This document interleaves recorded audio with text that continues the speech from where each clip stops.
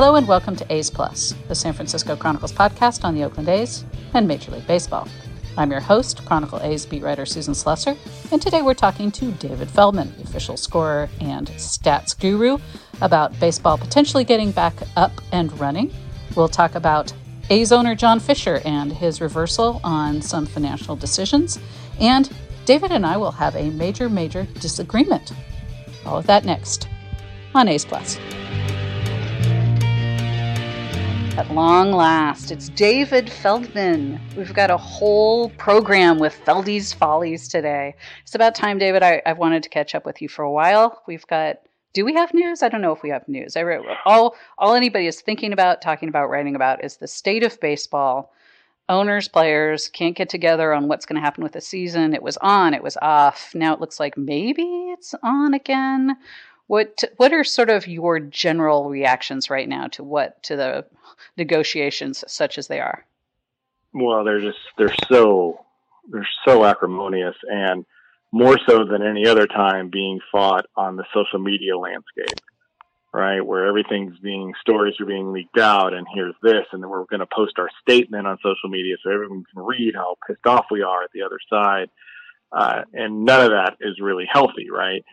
But now, earlier this week, Tony Clark and Rob Manfred meet in private in Phoenix and seem to actually get something done because nobody talked about it. Nobody set up the meeting. It just happened, right? And that's the way these things usually go, is once these guys get out of the public eye and get down to business, they seem to make progress. Of course, all of a sudden we get this good news coming out of this meeting. Oh, we're going to play a 60-game schedule and the sides are coming to agreement. And then 2 hours later, the Players Association puts out a statement. There is no deal. We didn't agree to anything. So it's still so confusing and so disheartening what's happening. Yeah, I think baseball's kind of missed a trick here, right? Because they had the landscape kind of to themselves with pro sports. They could have come out, and really made a splash. They could have picked up some new fans with nothing else going on. They could have really done the "we're bringing the nation together" thing. Instead, what we're seeing is a lot of rich people squabbling. And I think what gets lost in a lot of this is the people that aren't the rich people in baseball. The people that have been working for teams for years and years, decades in some cases, who've been furloughed or had their pay reduced significantly. They're just kind of waiting like everyone else, and no one considers them really a lot. That's upsetting. And the A's have been sort of at the forefront of some of these financial decisions, as you know. They were briefly the only team that had decided to stop paying stipends to minor leaguers, which is a pretty minor expense, $400 a week, which I think was going to be a savings of less than $1 million for John Fisher. And they furloughed more than half of their employees, including almost all of their area scouts and all of their pro scouts. So significant. What were your thoughts as that was all going on? Well, before John Fisher came out with his statement, what I was very aware of is we had heard nothing from Dave Kaval, right? Who has always been the front man of the A's since he took over as the A's president. Very active on social media. Anytime somebody would complain about something at the Coliseum, he'd tweet back on it. Well, he was on nothing during this time. And part of that could be the A's had told him, you're not saying anything. We're going Kona silent, which is fine. But it was still a bad look. And then when the Fisher decision comes out originally, which again was short-sighted, was so short-sighted, and for such little savings, there was no reason for it. But it was the first time he ever made any sort of public statement. It's the first time we ever heard him as the A's owner. So he was being the front guy at the time as the owner, and that was, I thought, was good. At least you're going to make a terrible decision, own it. He did do that, and then with the backlash, he walked it back, which was fine. And it was frustrating to me when people were still criticizing him for changing his mind. Right. We want you to change your mind. Okay, I changed my mind. No, you shouldn't have had to change your mind. It was ridiculous. Right. Right. Well, I've been trying to get him to do an interview with me for the entire time he's on the team, so 15 some years. I finally talked to him. It's not the circumstances I would have liked, but I kind of feel like you do. Like, he was thoroughly apologetic when we spoke, really genuinely apologetic. And, I think he means well, and I don't think he realized there would be such a backlash. I'm sure he did not say this, but I'm sure he thought that other teams were probably going to follow suit with the stipends. And instead, we had teams like the Royals saying, hey, we're paying everybody in our organization for the rest of the season. We're in for the whole way. We're not cutting back anywhere. And looking great. And but you're right. If he walks it back, fantastic. And then this week, some of the furloughed amateur scouts are also back, and they're going to add more in with the restrictions on in-person scouting having been lifted. So those are good steps. And I think, maybe not applaud him for it because, okay, a lot of teams didn't do it, but certainly recognize he is doing the right thing. He's on track to do the right thing. And it's hard to say, I was wrong. And he did. How often do you hear a billionaire say, I made a mistake, I was wrong? You don't hear anybody say that really in the modern world. And he did. So I definitely, I liked hearing that. And plus it was just fun to talk to the guy on the record finally. Yeah. So what were your impressions just of him, of talking to him? Well, I've talked to him before, always off the record, and he's very pleasant. He actually, last year when the A's instituted their first media induction for their Hall of Fame, which was the late, great Ron Bergman, which was wonderful. And for me, kind of one of the best days we've had at the Coliseum ever. It was wonderful. And they had a little party for him, which was fantastic. And Ron Bergman's family was there, an awful lot of the Bay Area media and old members of the media that you don't see, retirees, etc. And John Fisher came in. And we all just about fell on the floor. Like nobody, this is a guy who's so media shy. But he came in and met the family, and he kind of chit-chatted with a lot of, the movers and shakers in Bay Area sports media. And he is not quite as media shy, I think, as is portrayed. He just doesn't want to say stuff on the record. He just doesn't like being interviewed. And not everyone does. I get that. He had something he felt was important to say, and he did, and that's great. I still would like to have a long sit down with him about everything, baseball, A's, whatever. But I'll take what I can get. So baby steps. Yeah, he is pretty visible. He's more visible than people think because he sits in his diamond level seats. Used to see Lou Wolf sitting in that seat. You see John Fisher. He's at many of the games. He's there. He's around. I remember the first time that I actually remember meeting him was on our Japan trip in 2008. And we were getting on the charter, and John Fisher and his family, and they just went to the back of the plane like normal folk. And half the people had no idea who he was. Yeah, he was back. He was back sitting in the kind of the coach area with the right, where where the media all got stuck in the coach, and everybody else had first class seats. And I remember he and his family were back there. I think that was partly because you could get the full row back in coach, which I'm not sure everybody had realized. We actually had it better back there, but yeah, we kind of turned around and we're like, wait, why is the owner sitting with the media? That's weird. Yeah. But yeah, he's a very pleasant person. I do think he means well. And it's probably not super easy being the owner of a sports franchise. There's a huge spotlight, but there is a big responsibility, and you're responsible for a lot of employees. Now he's done that with his involvement in other things, certainly, but this one is very visible. And I do think you need to be a little bit more in the media and doing interviews when you do have something that's so very, very public. Yeah, I would agree. And the A's also, you talk about the furloughs and probably layoffs as well, is that they went on a hiring binge over the last 2 years. Yeah. Especially with the new stadium, and all the efforts for that, they hired so many people and so many young people. It was just, I think it was so funny. We'd go to lunch in the media dining room, and that's where the employees would also eat. And every day it was this new wave of people that you never saw before. It seemed like they were making an announcement about a new vice president of something or other every week for a while. It was crazy. There were positions I'd never even heard of existing before. And it was really trying to set this up like a young tech company. Right. And that's this vibe they were going for. And then when this happened, I think they found out, well, we have nothing for these people to do, and we can't pay them all. Yeah. So they got into that situation. Let's talk about that a little bit, because that's, I know you heard a lot, as I heard, while all that was going on. There was a clash of cultures There was the sort of the old guard baseball people who had been with the A's forever, and we know the A's. The whole A's ethos, right, has been kind of, we're small, but we're hardy and we're very loyal. People stay there for years and years and years, even though they get offers elsewhere. They certainly could make more elsewhere. But there's there really is a sense of family there. I do think that's one of the things that I think made people angry with John Fisher initially, was in the email he sent to employees about the furloughs and to season ticket holders. He kept talking about family, family, family. And I think that people that had worked there for 10, 20, 30 years were like, yeah, you don't furlough your family.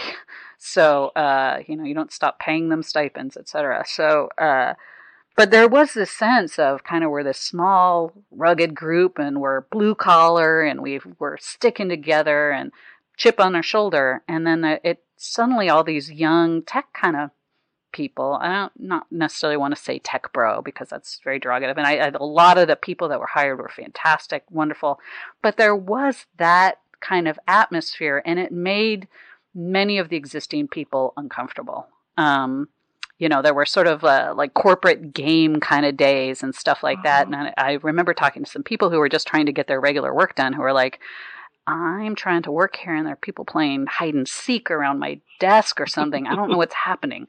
So it was strange. And I think they maybe kind of went out a little too hard, too fast with some of the hires, and they cut back. The first round of layoffs the A's had was in January, before any of this happened, because I think they expanded too fast. Yeah. The stadiums take a long time. I don't think they needed to get up and running for a new stadium when there aren't shovels in the ground yet. There's a lot of legwork to be done, but I don't think to the extent that they did. All in favor of teams hiring loads of people. Love it. Want full employment. But I don't think the A's were necessarily in the position to do that. Last year, and I know people will dispute this because the Forbes breakdown of baseball teams' assets, profits, etc., says the A's made money last year. People involved in ownership, people who know the A's books, all insist the A's lost money last year. And I believe it. I think they exploded with these salaries, and there are a lot of other things. And some of the things that either Forbes isn't privy to or doesn't take into account with their accounting. Usually the A's make money, and they've also lost their revenue sharing entirely. Yep. So this is not a team that is making money on the level that they were before. Certainly in the Mike Crowley years, when they spent very little and they had some successful seasons and they made a lot of money. This is a team that's spent a lot in the last few years. They are, and not on the field. You're right. No, although they're ready to go over the $100 million payroll this year. But it was different with Chris Giles, the former COO, and the attitude and atmosphere that he brought. And the people that he hired, and like you said, this games and other things that weren't so baseball related. I like that they were throwing a lot of things at the wall to see what sticks. Yeah. Right. With the different clubs and the different seatings, and that was great. The A's Access program, really innovative. A lot of people really liked it. Some of the more traditional season ticket holders, I think, felt like it devalued their season tickets. But thinking outside the box is great for a team in the A's situation. Yeah. Yeah, and you have to do it. And going into this thought of the new stadium, that let's see what works and let's see what we can bring over. But like you said, they went too fast with the hiring and stuff for a new stadium that was not even close yet. Now, I can't even imagine where everything stands. Yeah. Right? We haven't even seen the environmental impact report. Everything, the timeline's going to be off. And the money, there's no money anymore. Right? The city of Oakland has no money. There's no chance the city of Oakland can pay, millions upon millions in infrastructure right now. There's much bigger issues at hand. They're going to be laying off teachers and firefighters and things like that. It's just not going to happen, which, as you know, David, you know what I'm going to say next, because I always say it. This is why the Coliseum makes so much sense. If you want to get something done more quickly, they keep saying our spending on the team relies on a new stadium. So you want to do that quickly, theoretically. And if you want to do it for a lot cheaper, you do it at the Coliseum. They've already bought half the Coliseum site. Or at least they have an agreement to do it, and they've made one payment on that. So you assume that that's... although right now they're not paying rent on it, so no. Who the heck knows what's happening? I'm with you with the Coliseum, and I've always have been. You can get shovels in the ground. You have plenty of space. The transportation's there. And I understand why the A's are reticent for that, because they're looking into the future. They're looking, we want a downtown, we want to build in 50 years. What's it going to be like?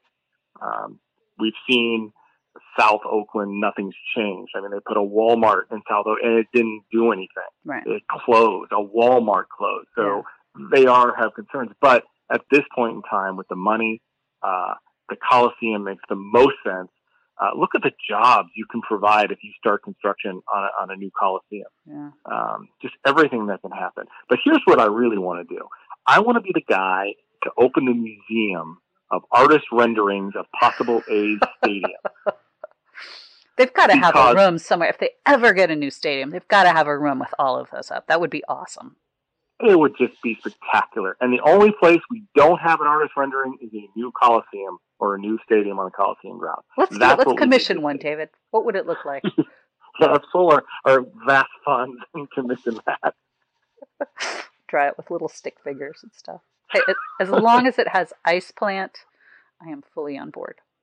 It's true. I mean, that was really one of the best things about, maybe one of the only good things about this whole shutdown and shelter in place was seeing some of the old games at the Coliseum on TV and seeing what the stadium looked like in its glory from the World Series days in the 70s and then the late 80s. Just to see what the Coliseum as it was vibing, and what a cool place it really was. It was a great place to see a game. Mount Davis ruined it. Yes, now, like, people say, why don't you just knock down Mount Davis and then you could have that? You wouldn't have it. It needs so much work, the infrastructure. Shall I haul out my regular joke about how bad I feel about the Coliseum's infrastructure and people making fun of the sewage problems because I'm the same exact age as the Coliseum? It always kind of hurts me a little bit personally when we take shots at the aging, crumbling Coliseum. But it is. They need a new building. You know, the issues with the sea level and the water incursion and, you know, things like that. We know about all of that. So new building would be great. But they could do it right there. And they could develop around there. You're right. So far, a lot of the development kind of discussion in South Oakland has not been all that successful, but you're right next to BART. You're in an area that's still exploding in population. There's tons of money, and you're right next to a transportation hub, that's going to become more and more and more important. And you're right by the airport. I mean, this is just an area that is, you know, really ripe for development, I think. And, you know, you talk about downtown with the ballpark at Howard Terminal. It's not quite downtown. You know, it's a little, you know what, to be fair, it's much like Oracle Park. It's a little bit of a trot from downtown. You know, you're going to have to hike a little bit once you get off public transportation. But, or unless the gondola's going. But I don't really see Oakland prioritizing gondolas at the current time. But there's so many issues. We talked about these for so many years. The live railroad tax and the freaking Sinister Steel caught on fire again this week. It's always on fire. Like, is that good next to a ballpark? I don't know. I just don't know. I know that they could do something really great at the Coliseum site for less and quicker. And I'm very pragmatic. I love the whole romantic idea of a waterfront ballpark. It would be phenomenal if they could get it done. I just don't know if they could get it done. We'll be back with more with David Feldman in just a moment.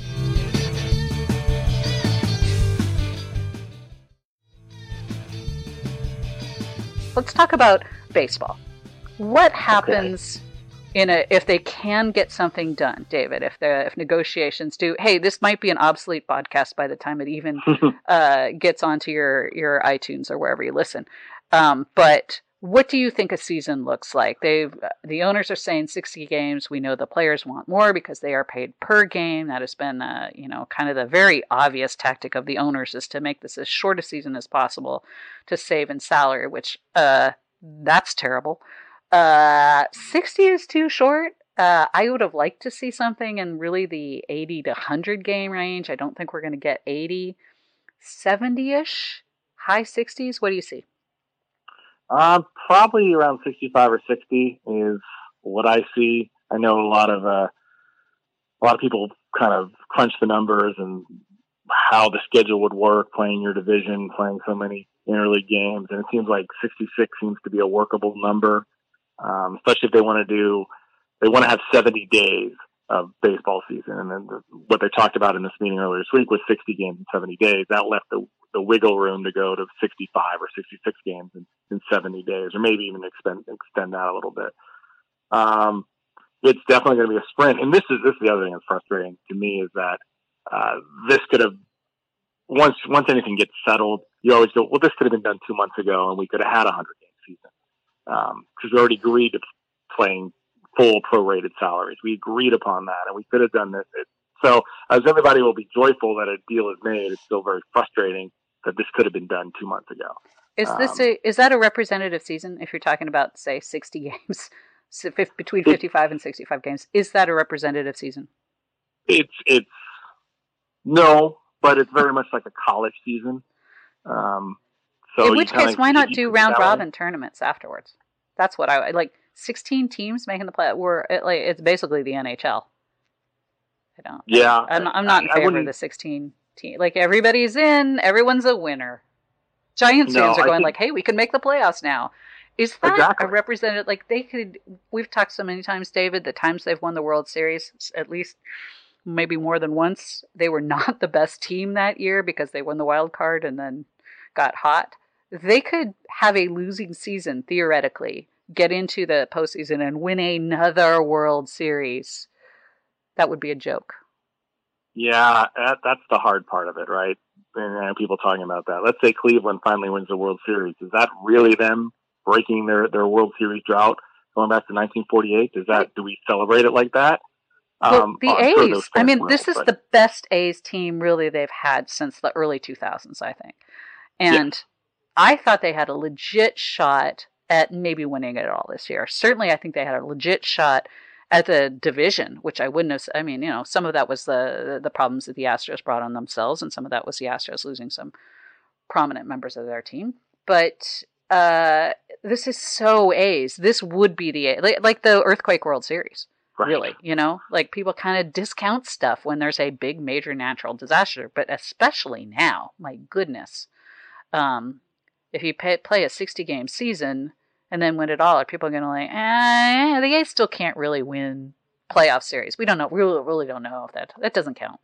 So that seems a little, there's bigger problems. I get it. It's a worldwide pandemic, but for the A's, it's not the best. Here's my question, David. In a very short season, how do the A's fare? They got a great team. You go on paper, this works out great for them. They've got this great rotation. They don't have to worry about innings limits from Anaya, Puck, Luzardo.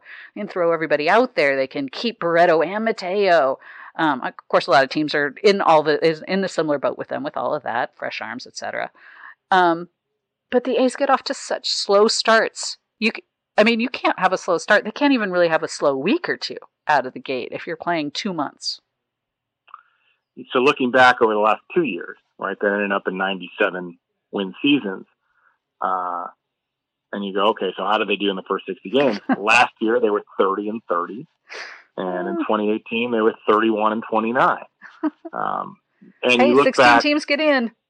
16 teams, and that's going to help. But even if you go, all right, in 74 they won the World Series. They went 32-28. 73 they won the World Series. They went 31-29. This is not new, right? This is an A's, especially in the early 2000 A's. 2002. This is the 20 win streak team. They went 30-30 in the first 60 games. It's just kind of their way. They tend to be slow starters, and then they turn it on after the All-Star break. Well, in this situation, there's no All-Star break to turn it on after. You have to hit the ground running, and again, all the teams are in the same boat. In this case, it is really a sprint. The schedule is going to be different. It's probably going to be just West Coast based. You're going to play the AL West. You'll play the NL West. How that's going to work out.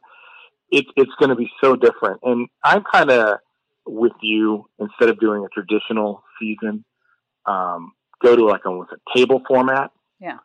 Split the league in half or split the league in quarters and do each, you spend in your division and then you go to the playoffs if you're these top 4 teams or whatever. You can't have everybody make it because then you should just do a tournament. Just forget it This is just 60 games of preseason, and then we'll do a tournament. Yeah. I love there is no legitimacy. We already know the season is essentially, it's not a real season. Obviously, it's not a real season. Yeah, do something completely different like that. Can you imagine the interest then? I think that'd be phenomenal. Hey, we got a round robin tournament going on in Major League Baseball. Phenomenal. Yeah, it was very different. Yeah. I always think back to 1981 and the split season, and they played up about 110 games, and it worked the way they did that. It was still odd. It was the first time we ever had division series to determine an AL West winner. Obviously, the two best teams with the two best records didn't even make the playoffs. The Reds should have won the West, didn't make the playoffs at all. The A's had a chance to win the AL West both halves, and that would have been a whole different thing. They would have played the Royals to try and win the division, which would have made no sense. It was convoluted, but at least it built excitement. So I think you do have to change things up. Yeah. And we're also seeing now they're going to go to universal DH. Yay! We know with the upcoming labor thing that's going to happen after the 2021 season, which is going to be just ferocious, that whole negotiation. But universal DH is probably going to be a thing, and it's time. And people talk about the strategy, and we're going to lose this. First of all, there is no strategy. We all know if the pitcher is going to bat, he's going to bunt if there's somebody on base. And what we're seeing now, especially in the way the starters are used, starting pitchers usually come to bat less than 2 times a game. Right. Because they're already being replaced and being pinch hit for. So, you don't get to see as many different players perform, and I get the thrill of that, but it's not changing the strategy anymore because you really are just using a designated hitter for the pitcher every time he's up in the National League. So now it's just one guy. It always makes me laugh because I remember when Tony La Russa was with the A's, he, I think it was in George Will's book, he had this big, long explanation about how it's actually harder to manage in the American League.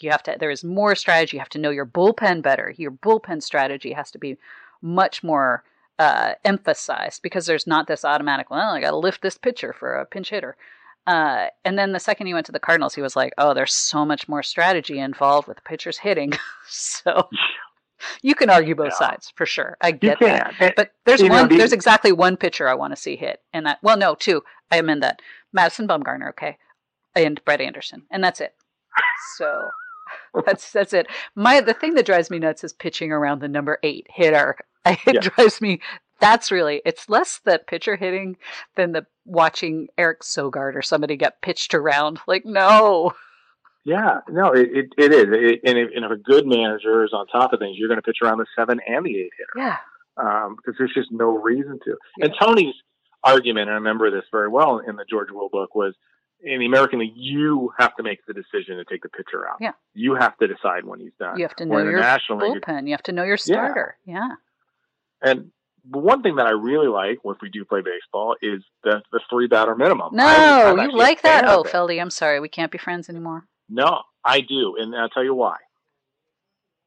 If you have a left-handed pitcher whose job is to get left-handed hitters out, and you bring him, let's say you bring him with 2 outs in an inning, right? So if the inning ends, you can take him out. Right.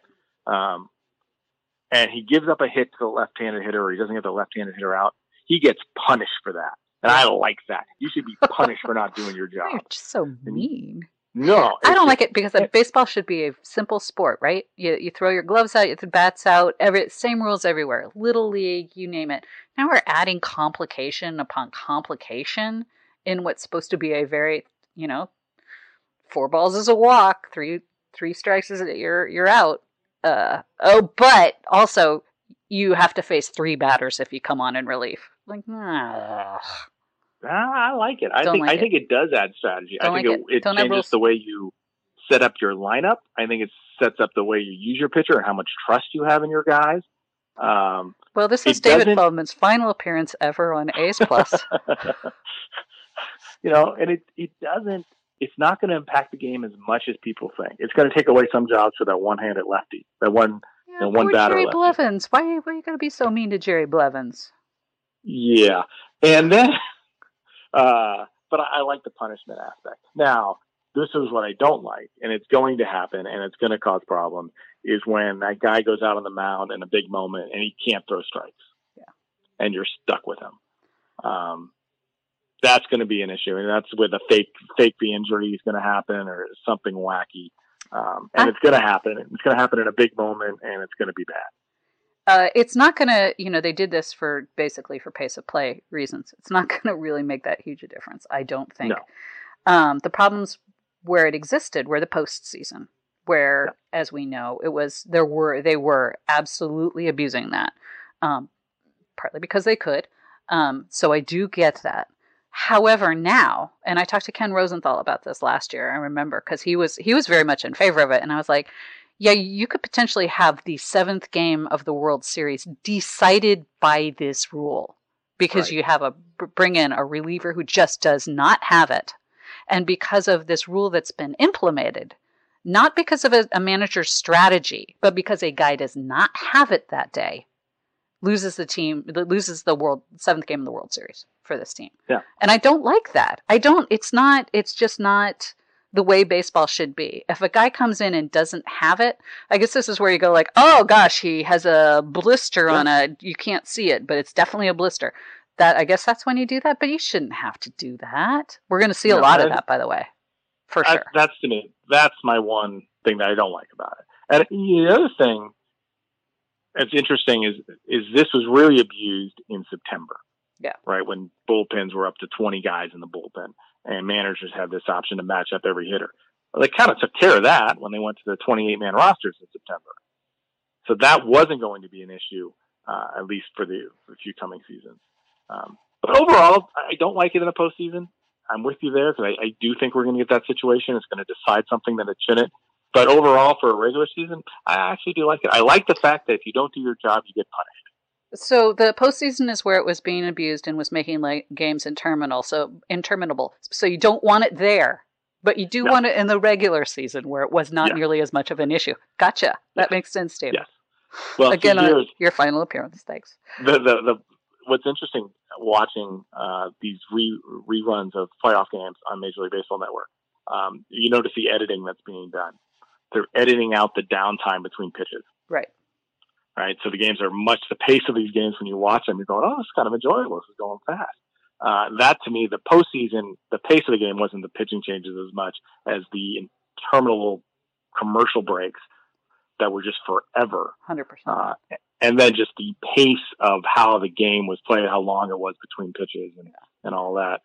More so than the pitching changes. But, yeah. Well, Felly, I don't want to keep you forever, but I do have 2 quick questions for you to wrap up. So, in as few words as possible, pretend you're a lefty coming in and trying to work quickly. A's draft. What were your impressions of the 5-round draft and what the A's did and how they did? I think they did well. I think Soderholm as the first round pick was fell into their laps, and I think that paid off for them. The baseball draft is always a crapshoot. You don't know what you're going to get. You can scout and think you got everything nailed down and you think you know what a player is going to be. And it turns out that's not how he is at all once he gets into professional baseball. But on paper, looks good. The 2nd round pick out of Michigan, this guy looks like a legitimate starter. After that, who knows? So good for them. I think more importantly is what players they can sign for $20,000, find those diamonds in a rough. Cause there's a lot of good baseball players that haven't peaked yet and haven't maybe, shown enough to be a top 5 draft pick. But with the scouts having done their jobs, I think there are some diamonds out there that you can snatch up now at a very cheap price. They're going to pay off in the long run.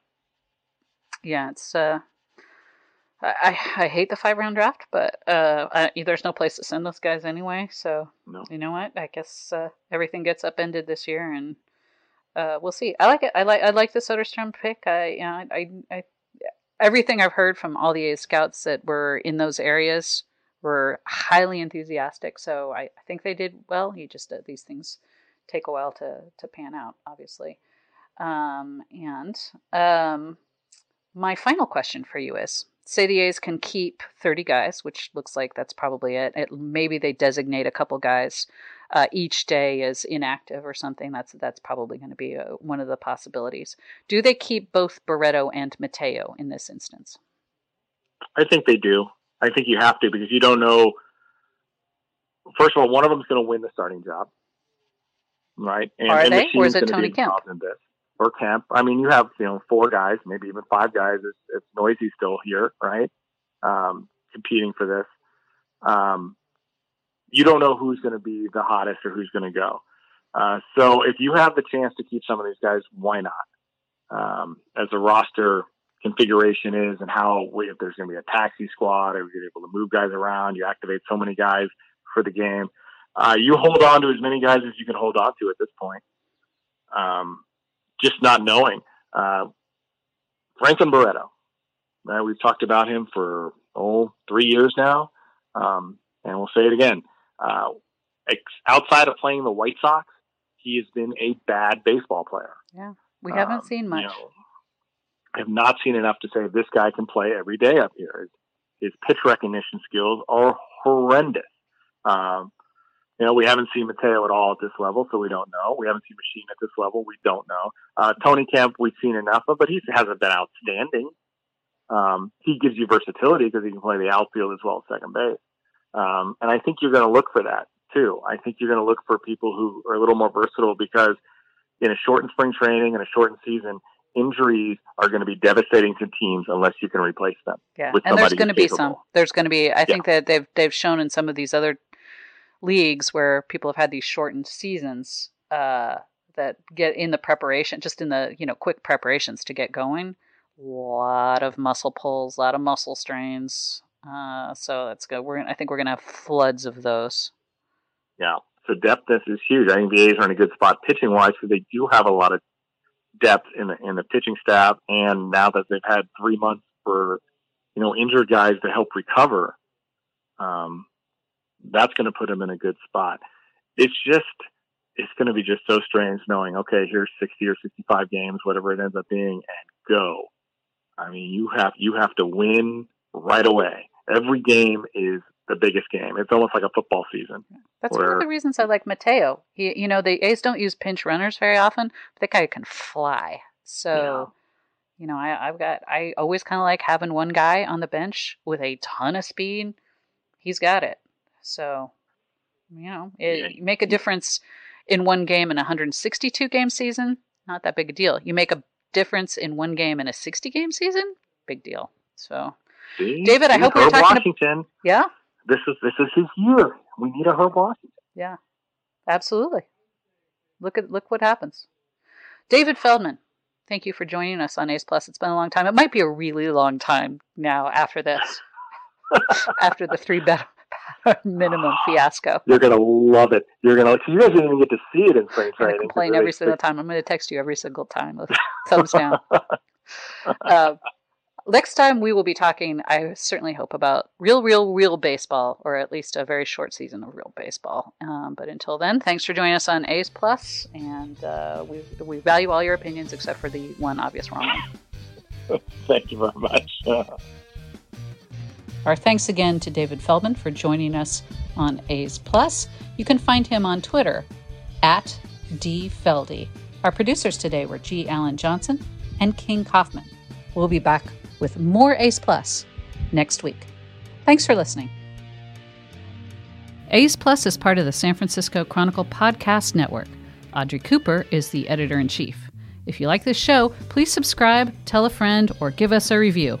Follow me on Twitter @Susan Slusser, or you can email me at slusser@sfchronicle.com. Support A's Plus and a lot of great journalism with a subscription to the San Francisco Chronicle. There are print and digital editions. Find out more at sfchronicle.com/subscribe.